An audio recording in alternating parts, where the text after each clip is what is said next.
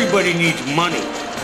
That's why they call it money. The best things in life are free, but you can give them to the birds and bees. I need money. From Fool Global Headquarters, this is Motley Fool Money. Welcome to Motley Fool Money. Thanks for being here. I'm your host, Chris Hill, and joining me in studio this week from Motley Fool Inside Value, Joe Mager, from Motley Fool Income Investor, James Early, and from $1 Million Portfolio, Ron Gross. Good to see you guys. Woo! Happy Day. Yes, we've got it's right off the bat. It is the one show of the year. Longtime listeners know this. It's the one show of the year where we actually have a sound effect. Thanksgiving weekend, Black Friday weekend, it gives us the chance to sort of step back from the news and sort of look at stocks that we're thankful for, as Steve Roydo, our man behind the glass, indicated with the sound effect. That's actually Steve, people don't realize. That's not a sound effect. Stocks that are turkeys. But before we get into sort of the Thanksgiving theme stuff, Ron, I want to start with you. We're heading to the end of the year. We've seen some interesting activity over the last couple of months where you look at mid-September, the market was kind of at a high, and it's kind of come steadily down from that. As we head into the last month of the year, what is a stock-centric question that you have that, as an analyst, you're sort of wrestling with a little bit? I really want to understand what is next from Microsoft. I've got a big stake here, professionally, personally, and there's a lot going on here. Smartphones, tablets, PCs, Windows 8, a lot of unknowns. I'm going to be watching really closely. I have them on a short lease. The numbers tell me it's cheap, but there's a lot of uncertainty. I think just based on his body language, Joe Mager would like a rebuttal. I was just trying to... I didn't want to say anything, Snarky. I mean, come on. Come on. What did I say that you don't agree with? Well, I don't want to parse what you said, but I think you're right that there are certainly a lot of opportunities out there in terms of... And I think exactly. And I think this is important. An analyst can make a mistake by just looking at the numbers and saying that's cheap. What you have to do is you got to look behind the numbers, and I'm a little concerned, and that's what I'm going to be doing. When do you think you're going to get an answer? Obviously, there are a lot of moving parts, but probably when it's too late, Chris. But like the middle of 2013, is it the next 6 quarter? months, I'll have probably a good handle about whether this thesis is playing out or not. Yeah, I mean, I'd say Windows 8 is pretty crucial. The problem with the Windows or the Microsoft thesis is it's always like 1 year away, one iteration of Windows away, and people say, well, I'm going to hang on through this catalyst. That's true. It never does it. James Early, what's your question? Chris, I'm going to step back and think more macro for a moment and talk about the dividend tax rate. This is something that affects a lot of people, and we're likely, with the fiscal cliff, we're likely to see some sort of a rise, probably more for higher earning people. I'm doubtful that we'll see the whole dividend tax rate revert to ordinary income rate for everybody, but how that hashes out is something that I'm obviously watching as an income investor advisor very closely. We saw recently Walmart come out, and they were going to pay out a dividend the first week of January. They moved it. It's now the last week of December, so obviously that's a tax benefit for their shareholders and certainly for the Walton family itself. As we get closer to the end of the year, do you expect to see more companies doing this type of thing? I think you talked the other day about Wynn Resorts and sort of the one-time. Do you think we're going to see more of these sort of like one-time payouts? I think we will. I think that's a good prediction.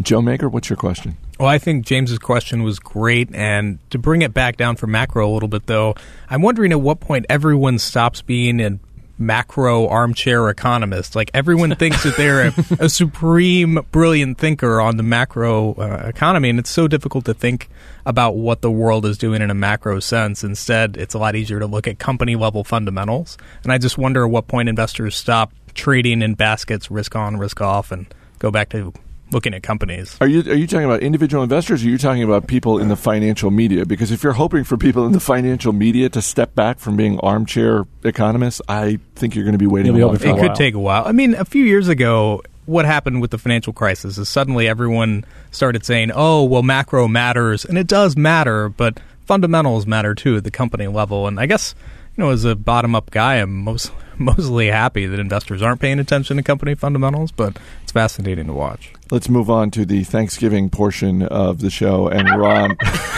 we'll get to turkeys in a minute, but one stock you are thankful for, Ron? This year, Lumber Liquidators has been very, very good to us. We really stock's a double for us, actually a triple for some folks. As the housing recovery took hold, stock shot up. We had taken the opportunity early on to add to our position when it just got decimated, and I'm very thankful that we stuck to our guns with that one. I like the accent, too. Thank you very much. I was going to say, we saw some more housing data come out this week, and it seems like the drumbeat for the housing recovery is here or is getting stronger. Just seems to be getting louder and louder. Is Lumber Liquidators, is the benefit to that already priced in, or is this a stock that still has some room to run? Well, I'm going to go with both of those things. Okay. We actually lightened up on our position significantly, took profits at what we think is somewhere near the top, although it's obviously impossible to tell. We've kept a smaller position to hopefully ride out whatever is left. James, a stock that you're thankful for? Chris, I'm going to go, well, let me just phrase it like this. So despite metal shavings in their medicines, despite chemical-laced pieces of building shipping pallets, wooden shipping pallets, despite a mystery shopper recall scandal, Johnson & Johnson managed to rise a little bit more than 10% in the past year or so, or just about 10% in the past year. It's sort of at a near-term high at least. So I'm thankful for that. This was a stock that a lot of people left for dead. The last time Johnson & Johnson reported earnings, we talked about how wonderfully surprising it was that there were no mishaps, that there were no recalls in the quarter, that kind of thing. I don't want to get greedy as a longtime shareholder, but is that the kind of thing that potentially we could expect to see more of in the future, meaning more of these quarters where the story is all about the operations and not about, oh, by the way, we had another recall? Well, hopefully, Chris. The new CEO was mildly tainted with his own, drug marketing scandal issue.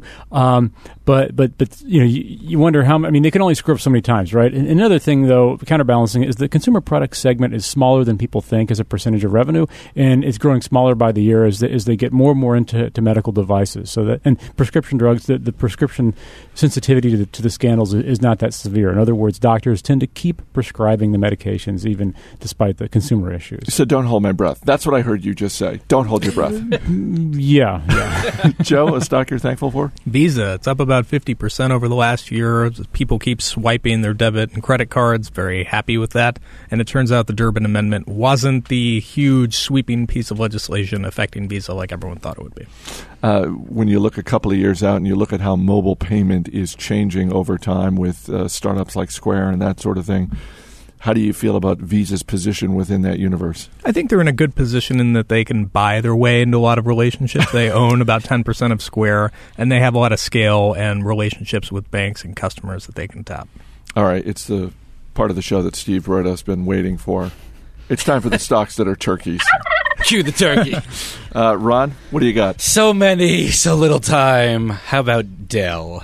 A company, as I've said many times, I've owned for, a decade. Yep. And I firmly am in the camp of buy and hold, but I think it's a mistake to buy and forget, which frankly is what I've done. And I think you constantly have to reevaluate your holdings and your thesis and why you own something. And the stock has just gone down and down and down as the business changed and the world changed, quite frankly. And it has just been a disaster for my personal portfolio. James? I'm going to go with Intel. This is a stock that was very good to me for a while. Analyst Joe Tenebruso recommended it, and it was a great pick for income investor. It's been dropping about 16% year to date. The CEO just suddenly bailed recently. We've been hearing this rhetoric about their chips having power parity with AMD's chips, and that's been the issue about getting them into mobile devices. The Intel chips just use too much power. But I just got to wonder, when's that going to happen? Where's the beef here? I don't know, Ron. When there's the old saying about if everyone in the room sort of took their problems and shoved them into the middle of the room, you would take your own problems back. Right. Because when you say, so, I mean, you just talked about Dell. Yeah. James just talked about Intel. Wah. I was going to say, do you want to trade him straight up your shares of Dell for Intel? Yeah, anytime. I was going to say it because I'm not indifferent to what you're saying, James, but it just seems like that's a much smaller turkey. It's like when they ask you what your biggest weakness is on a job interview, and you're just like, I'm just too darn diligent. I work too hard. I'm a workaholic. Joe Mager, what do you got? I'll round out the PC trinity with Hewlett-Packard. These guys got scalped this week. PC sales were down again. Every business unit was suffering. The only one that did somewhat okay with software, but within software, they did an $8.8 billion write-down on Autonomy, which is a wildly overvalued business they bought about a year ago. They're claiming that there were shenanigans. I don't know which is worse, that they overpaid so much for Autonomy, or that it took them almost a year to realize they were cooking the books. Disaster. In any case, it's a total disaster. We've talked about CEOs being on the hot seat. When you look at Meg Whitman heading up Hewlett-Packard, how much time does she have to fix this mess? I don't know. I think she'll end up quitting. Really? I would if I were her. I mean, in fairness to her, it's not her fault. Right. Like, She this wasn't mess there was- at the time of the acquisition, was she? No. But she did approve it when I think she was a board member. Is that fair to say? Yeah, I mean, Yes. she walked right into this. It was definitely a bad job to take, frankly. Can we give Best Buy an honorable mention for this segment, please? That's a Absolutely. good turkey. I think, I was going to say, for all the times that we've, you know what, we should bring in Steve as well, because as we've talked about, and as longtime listeners know, Steve Broido, a very involved investor. Did you say prescient? I don't even know what that means. I don't either. Steve, I'm just going to be unfair and say you don't get to give the stock you're thankful for, but I know you've got at least one turkey that you'd love to rip on, and you've got your finger on the sound effects button. So what's a turkey stock for you? I bought something called Pulse Electronics recently, and I paid this insane dividend, and I was like, this is just great, and it's just gone nowhere but down. What does Pulse Electronics do? They do electronics things. That Pulse. They make parts for electronics, and they just paid it like a 25% dividend, and I'm like, this is great, this is terrific, and it's just died. It's terrible. Coming up. Very affordable, though, right now. Very affordable. For bargain hunters out there. Coming up, Black Friday means bargain hunting, so we will look at a few stocks that are trading at bargain prices. That's next. Stay right here. This is Motley Fool Money. As always, people on the program may have interest in the stocks they talk about, and the Motley Fool may have formal recommendations for or against. So don't buy or sell stocks based solely on what you hear. Welcome back to Motley Fool Money. Chris Hill here with Joe Mager, James Early, and Ron Gross. Guys, before we get to the bargain stocks, the Black Friday portion of the show, I don't know about you, but Thanksgiving means not only second helpings, but third helpings, fourth helpings for me. But let's just go with second helpings. And in this case, it's a stock that you already own that you'd love to just double down on, that you're inclined to maybe go back and buy a few more shares. Ron, what do you got? At the risk of Joe wringing my turkey neck, I'm going with Apple. Stock's off 20% from its high. Sure, there are some issues. It isn't infallible. It isn't, they are human, even though it's a company. But I think there's significant upside here at current prices, and I would go back for more. Joe, do you want to wring his I'm neck? tired of always being the bad guy here. James, what do you got? I'm going with Waste Management. I see a 39% upside from here, 4.5% yield while we wait for that to happen. The trash business is surprisingly cyclical. The stock hasn't really rallied like I would have hoped, but just like we're not going to stop flushing our toilets, we're not going to stop generating trash. We're always going to do that. So long term, it's a steady business. Is that something that goes hand in hand with housing? Construction is a big. Construction generates a lot of trash, and that's why. That's part of the reason it's not been doing as well the past, let's say, 4 or 5 years. Joe, second helping? TD Ameritrade, and this is a business I love, and I've talked about it on the show a bunch of times. They keep adding new clients faster than their rivals, which is great, adding new assets. Right now, trading volumes are near historic lows, very low level, same with interest rates, and when both of those come back, profits are going to rise in a big, big way. I don't know about you guys, but Black Friday has never really interested me, the whole facing the crowds and all that sort of thing. But there are people who love to shop for bargains in the mall, and then there are investors like you guys who love to shop for bargains on Wall Street. So when you look out there, and Ron, you just mentioned, Apple off 20%, its high of a couple of months ago. It's not the only one trading at a discount. What do you see out there? A couple of we follow several consumer retail stocks, but I think Aeropostale. I'd love to see people head to the malls, buy a cheap T-shirt, help us out. Stock looks cheap there, and also Perry Ellis. I actually like very much. Pery looks undervalued to me. Aren't you dapper? Yeah, Well, I didn't say I wear it. I said we own it. James? I'll actually second Ron's suggestion of mall-based retailers. Guess I feel is pretty cheap. If you want something a little bit riskier and you're willing to take macro risk, France Telecom has been pounded like 50% in the past, year and a half. Yields 9%. That's after a dividend cut. So that's a little bit spicier, but potentially more upside. Does the fact that they cut their dividend make you at all nervous that may be something that continues into 2013? Oh yeah, it could definitely happen. But it's still not bad to get 9% return in cash. True enough. Joe Mager, what do you see out there in the bargain world? Well, if you're willing to pay up for your bargains, I still like Amazon. It doesn't work. Amazon's volumes are up about 40% year over year, and I think the market's really missing a lot of the story here. Revenue isn't growing as fast as volume because the volume, much of it is coming from growth on third-party sales, which are higher margin for Amazon. And so as a result, you're starting to see gross margins sneak above levels that analysts have been expecting. Balance sheet's in great shape. They're incredibly competitive going into the holidays. You look at Amazon.com, they've got 8 times the number of televisions carried at Walmart, and that level of selections kind of just ringing true all throughout the site. And that's why you see them growing very, very quickly online and the rest of their competition losing share. Since I gave you the chance to rebut what Ron said, I kind of feel like I need to give Ron a chance to rebut the notion that Amazon is a bargain right now. I love it as a Black Friday play, I think, and that's where I'll be shopping, quite frankly. Whether the stock is cheap, I'm going to leave that to Joe. You're a gentleman.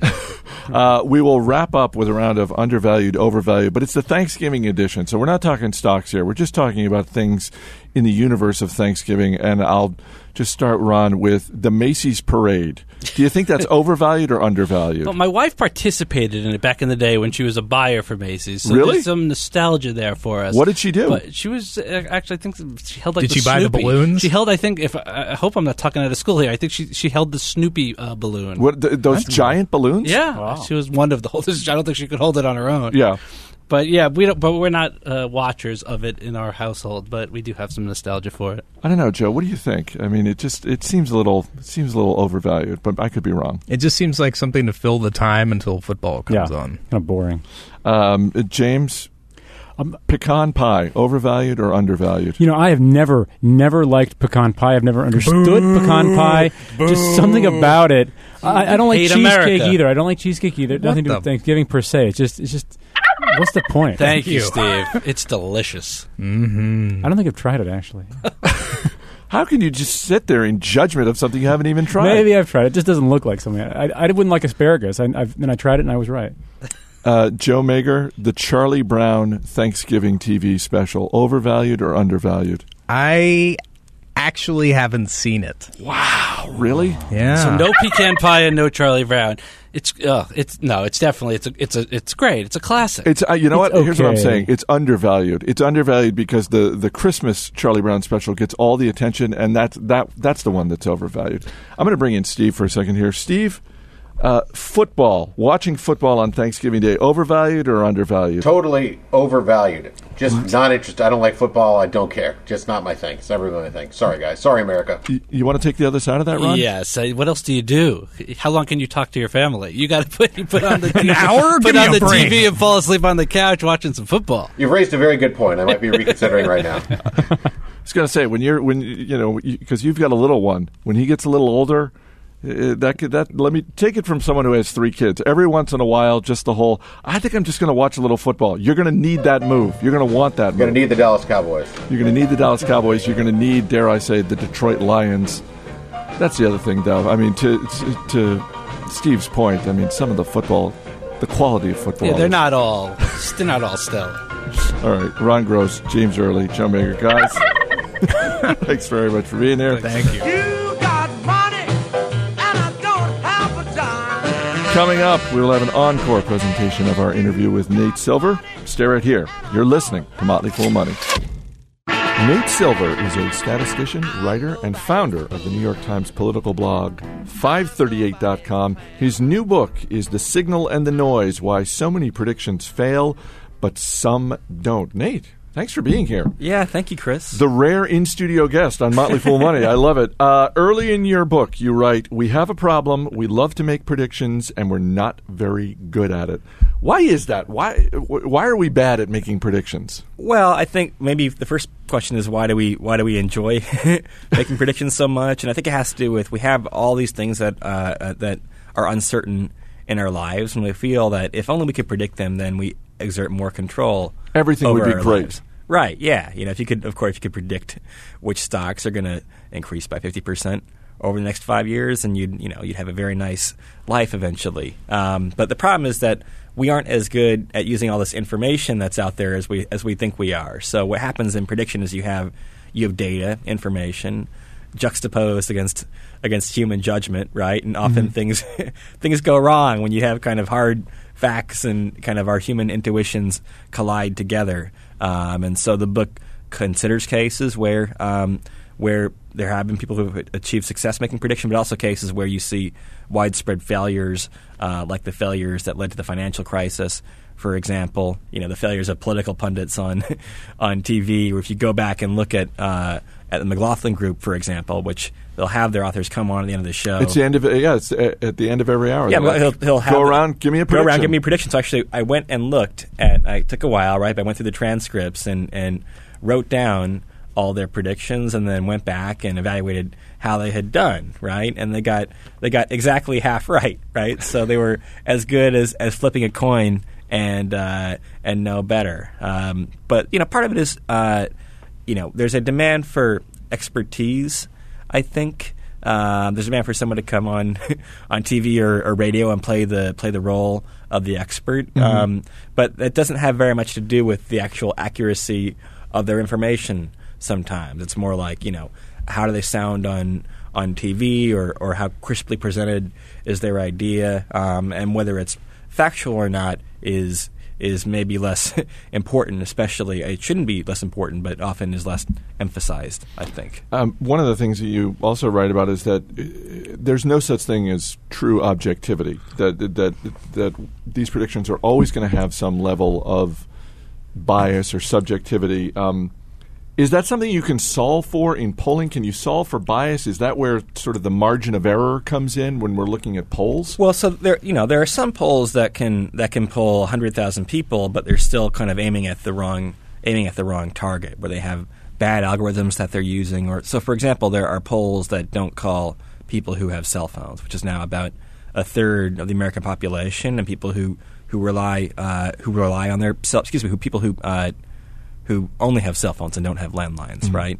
And those people tend to be younger, more urban, more Democratic-leaning, more minorities. They have different characteristics that make them vote differently. And if you exclude that one-third of the population, then you could survey the other couple 100 million Americans, right, who do have landlines, and you still would have a biased sample in that respect. So people think, you just kind of collect more and more data and more information, and you'll get better and better. But you reach a limit that is far, far short of perfection if you're doing the wrong process. And that's often what you see, not just in polling, but in a lot of types of prediction, where people keep collecting more and more information. But if you have a bad model, if you give a computer program bad instructions, you wind up with garbage in, garbage out, and computers can't spin straw into gold.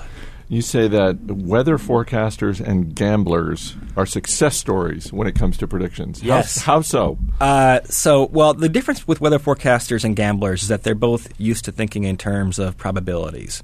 So you see on the Weather Channel that there's a 20% chance of rain, for example. Some people get very frustrated with that because they're like, well, why can't these guys tell me exactly what's going to happen? And the reason is that, well, they can't, but neither can anyone else, and they know they can't, and that helps to make them better.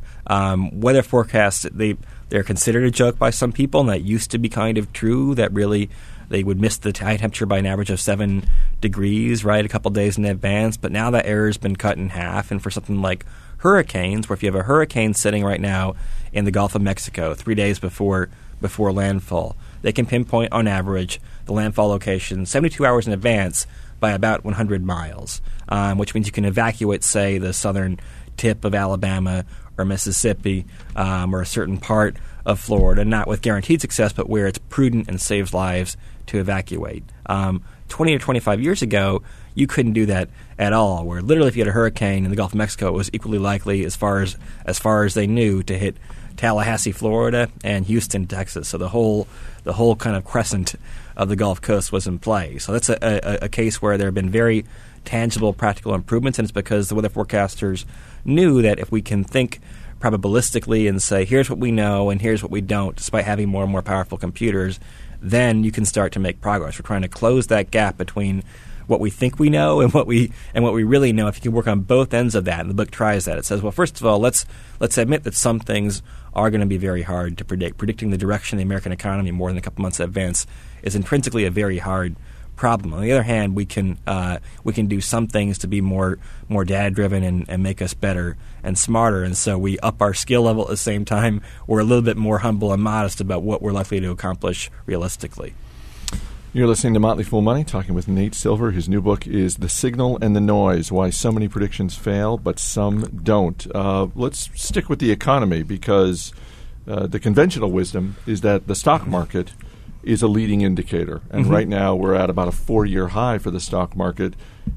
Does that, in your mind, predict a faster recovery for the economy overall? So what's interesting is that I think investors and kind of economists have different biases. So I've gone back and looked at cases where you had – so right now, for example, the forecasts of GDP are quite bearish, where people still think it's going to chug along at 1.8% or 2.1%.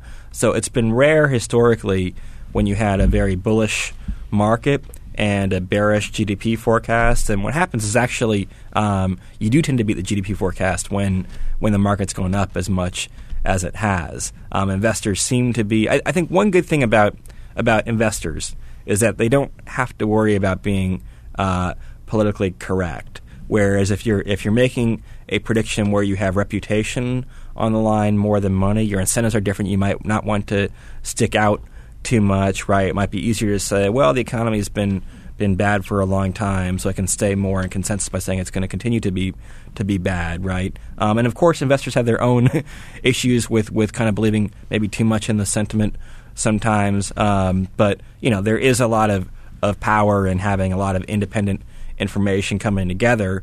The kind of 90% of the time I say that markets are functioning well, they can be a beautiful thing. And of course there's the other 10% of the time where you have bubbles and and you have panics and you have kind of collectively very irrational behavior. But taking on the whole, there is macroeconomic information as far as I've found in the S&P 500 in the Dow. Coming up, more with Nate Silver. Stay right here. This is Motley Fool Money. Welcome back to Motley Fool Money, talking with Nate Silver, author of the new book, The Signal and the Noise. Why do you think more people didn't predict the financial crisis that we saw in 2008? Why didn't more people see that coming? Well, part of it is you had a number of dominoes unfolding, and I think this is almost kind of more of the kind of Taleb Black Swan type argument, right? But where I think people don't realize how the risks in different parts of the economy are correlated with one another. So you think, okay, so this is the whole problem behind, for example, the rating agencies thought, well, we're going to take all these different mortgages and bundle them together and repackage them, and by the miracle of diversification, we'll take a bunch of kind of B plus, B rated crap, and they'll be AAA. Yeah, right. Because they assume that what happens to like a carpenter in Cleveland and a dentist in Denver are independent from one another, right? But of course, if you have a housing bubble that bursts and everyone is facing the same conditions, then the risks are hugely correlated, and so the whole structure blows up, and they defaulted at rates that were literally hundreds of times what was expected. And then you further leverage that with the fact that in addition to just having the actual effects of people having mortgages underwater itself, I mean, just the sheer volume of betting, side betting on the housing market was astounding. For every actual dollar that exchanged hands with someone buying or selling a home, there were about $50 worth of side bets. And so instead of being a severe but localized problem, it became a global problem. The title of your book is The Signal and the Noise. When it comes to the stock market, what do you think is the noise that the average investor would be wise to just tune out? Well, I think a lot of the day-to-day fluctuations, right? Where if you look at the stock market over intervals of 10 years or 15 or 20 years, it does display certain types of predictable behavior, right? Where if the PE ratios get get too high. It's been a pretty reliable predictor of a market that will achieve below average growth or even maybe a favorite to decline over the long term. But over the short run, it's a bit different. Where I think when Alan Greenspan described the market as being irrationally exuberant, right? If you had invested your money at that time and had been had the hindsight or the foresight to sell right at the peak of the NASDAQ bubble, you would still have made 3 or 4 times your money back. And so, in the book, I quote from the economist Fisher Black, and that's kind of where my 90%, 10% conception comes in, because normally it's a healthy strategy in life to pay some attention to what your neighbors are doing. And to say, well, it's probably not the case that if everyone else thinks this is a good idea, that my theory is better than theirs, right? And if everyone else thinks these CDOs are safe, then who am I to say differently? But there is that 10% of the time where that herd mentality kind of leads us off a cliff, and I think it's just kind of the price that we pay for for having markets where people are reacting to one another, right? The benefits to aggregate information are sometimes compromised. People lose their independence, and one thing you worry about a little bit now, right, is kind of is that people become so efficient, some of the banks at kind of developing their algorithms and so forth, that there's kind of no more almost species diversity as much, right? And so everyone's kind of doing the same thing, and if one fund goes down, then a whole bunch might as well. So it's a little bit frightening. It's also a little bit frightening, by the way, just how many trades are being made, right? There's some notion that the markets are becoming more efficient. Well, if the market's efficient, then you wouldn't have very much reason to trade. But the volume of shares that change hands is increasing very, very quickly. So now the average share of common stock is traded once every 6 months, and it was once every 6 years back in the 50s and 60s. So it really has become an investment now where you buy stocks to trade them and not to hold them, and that changes the climate, I think, quite a bit. I was going to say, it seems like with so much more information available to so many more investors, individual investors, and of course institutional investors, fund managers, etc., it would seem like in some ways it's harder than ever for an investor to have any kind of edge in terms of predicting where a stock price is going to go. Well, maybe that's true, but it makes it easier for people to think they have an edge, right?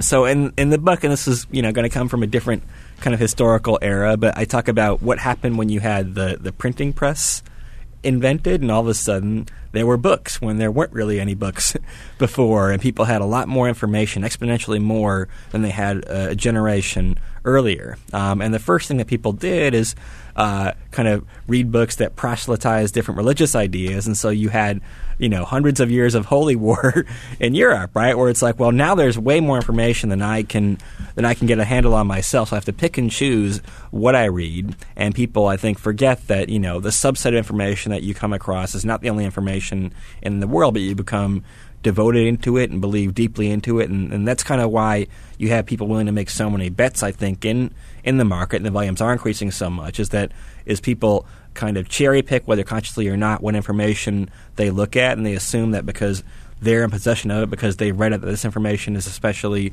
worthwhile, and often it's not. So you're saying the specious and incorrect information that's widely available on the internet today, that was going on in Gutenberg's time as well? You see this precedent where look, you get people eventually get better at processing information, right? But the volume of information we have in the world today is astounding, right? Where we're generating, I don't know the figure offhand, but it's quintillions of bytes of data each day, right? Where it would take all of humanity, all 7 billion people, hundreds of lifetimes to go through it, right? And so there's kind of this the signal to noise ratio, I would say you call it, is waning, because you have more information than you have useful information. A lot of it's just kind of crap and kind of should go in your spam folder, so to speak. But people think that every you look at CNBC or Bloomberg, or you see all this data and you think, oh, there must be some real insight there. And, maybe there is a little bit, but you have to sort through an awful lot of hay to find that needle that might give you some extra advantage. You're listening to Motley Fool Money, talking with Nate Silver. His new book is The Signal and the Noise, Why So Many Predictions Fail, But Some Don't. You are perhaps best known for your political forecasts and your blog, 538.com. What is the toughest part of political forecasting? Well, it's tough with presidential elections because you don't have very much of a case history, really, where we've had, I think this is the 17th election since World War II. And if you have a complex phenomenon where a lot of things factor into how people vote, the economy and wartime, peacetime, and incumbency, and so forth, what you ideally want for statistical models is to have hundreds of cases to test it upon, right? Then you can say with some subtlety, for example, which economic variables matter more to people. Is it the trajectory at the end of the fourth year of a president's term, or over the whole 4-year term, right? And is it jobs or income or GDP or the stock market or what else, right? But we don't have anywhere near enough data to test those assumptions for presidential elections, and things are also always changing too. And so you frankly have to make some educated guesses. You have to say, okay, here's what I think is the strongest theoretical justification for how voters might behave, but you can't be as purely empirical about it as you can in baseball, where you have 700 players playing a season every year, right? Then it is kind of the pure, I'm just going to kind of fit a statistical model and then take it off the shelf and use it to make predictions, and you're fine. But in presidential elections, if you're not careful, you can get yourself in a lot of trouble. You're listening to Motley Fool Money, talking with Nate Silver. His new book is The Signal and the Noise, Why So Many Predictions Fail, But Some Don't. I can't let you leave without asking you a couple questions about baseball, because once upon a time you developed a system for forecasting baseball performance. You sold it to Baseball Prospectus. First question is, what do you think of Moneyball?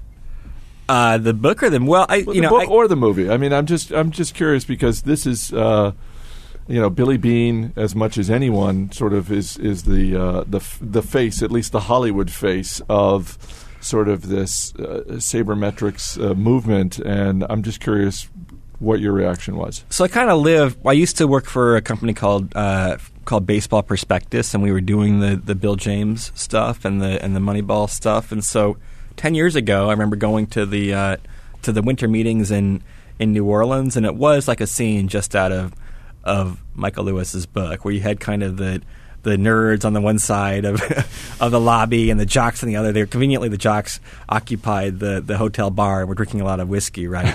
And the nerds were kind of circling around trying to hand them like resumes and printouts of PowerPoints, right? But there was a lot of tension because people thought that they were trying to take one another's jobs. But now that's just not the case at all, where these teams have figured out. The one thing about baseball is that you have a scoreboard, right, where you know how well you did at the end of the day.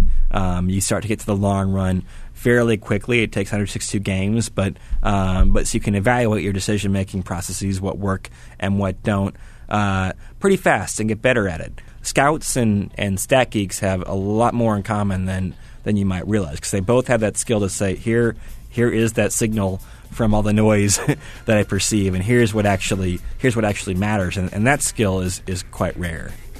In 2009, Time magazine named Nate Silver one of the world's 100 most influential people. His new book is The Signal and the Noise, Why So Many Predictions Fail, But Some Don't. Nate, thank you so much for being here. Yeah, thank you. That's all for this week's Motley Fool Money. We'll see you next week.